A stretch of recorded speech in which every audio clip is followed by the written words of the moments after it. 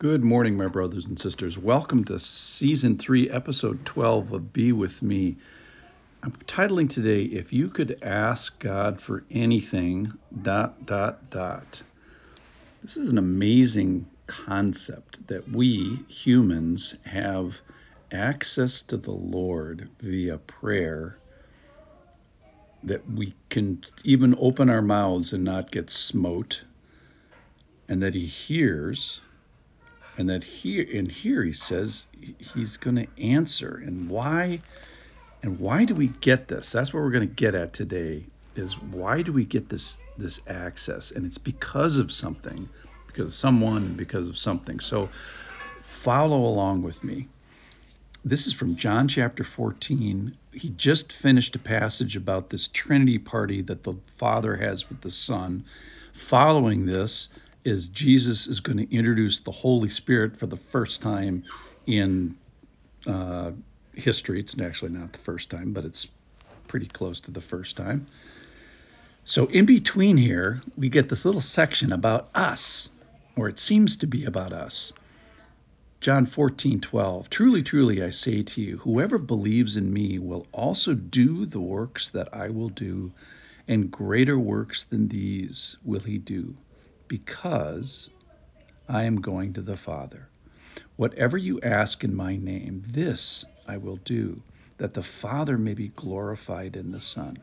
If you ask me anything in my name, I will do it. So where I started with this passage was asking, because it's prominent in the passage. So we have access to the Lord via our beliefs.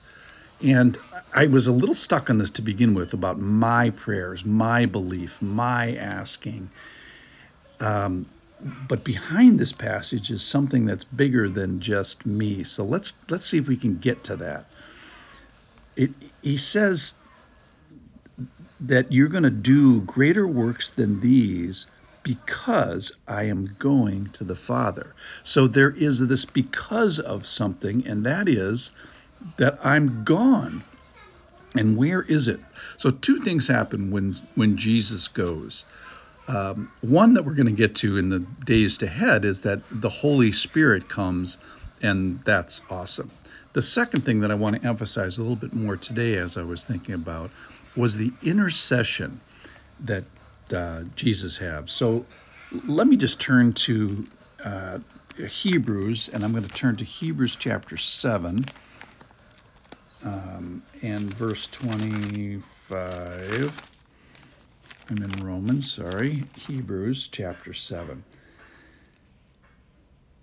It says, 7:25, that since he always lives to make intercession for them, he's able to save to the uttermost those who draw near to God through him, since he always lives to make intercession for them.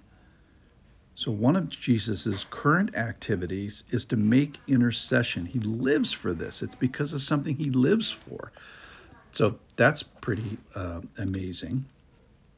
And then, of course, the thing that he leaves is the Holy Spirit, which we'll talk more and more about it. But he who searches hearts knows what is in the mind of the Spirit, and the Spirit intercedes for the saints. That's in Romans 8:26. So we've got the Holy Spirit helping us. We've got Jesus helping us. And Jesus is at this right hand of the Father interceding for us. So let's just kind of run the gamut. Does God answer prayer? Yes. Even more fundamentally, does God listen to prayer, which is sobering? Yes. Does God answer prayers of his Son? Yes.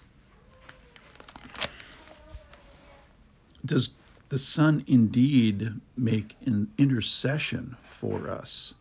Yes. Does the Son, in fact, live to make intercession for us? Yes. I'm just quoting Scripture. So is my success in prayer dependent upon this relationship, this intimacy, this fellowship, and this glory of the Godhead? So behind this asking and doing greater works that I'm a little obsessed with here, we find this Jesus going to the Father, having this relationship with the Father, sitting at the right hand, interceding for us, giving us access. And our success is dependent upon this, the glory of the Godhead, if you will. And so our success in action and in asking is more based on the alignment to his purpose and to his glory. So here's my big question for today. I started with if you could ask God for anything, and then I morphed a little bit. Do I pray and I seek and I prioritize your glory, God, your glory, Father, your being with, your Trinityness? Do I do works and participate, or am I all about God's glory? So what is that? That's his unfettered being. That's his existence. That's his great I am. That's his very identity. It also talks about his name. Well, what is that? That's his character. That's his will. That's his reputation. So if I could ask God for anything, would it be for his glory? That's my end point here. And it just seems that God is more interested in his glory than I am. I think that's true. And I feel a call. So if you could ask God for anything, if I could ask God for anything, it would be to delight in what delights him. And by all intents and purposes, it appears to be his glory, his Trinity. It's in the passage before this about Jesus and the Father having a Trinity party. And then in the rest of John 14, and we'll get to that in John 16, as he introduces the Holy Spirit, who is our intimate, direct access indwelling. So today I'm left with a call to maybe delighting in what delights the Lord. He seems to be delighted in his glory, in his fellowship, in his Trinity, in his being with each other of Father, Son, and Spirit.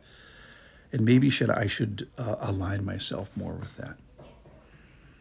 So if we could ask God for anything, perhaps certainly it should be for his glory.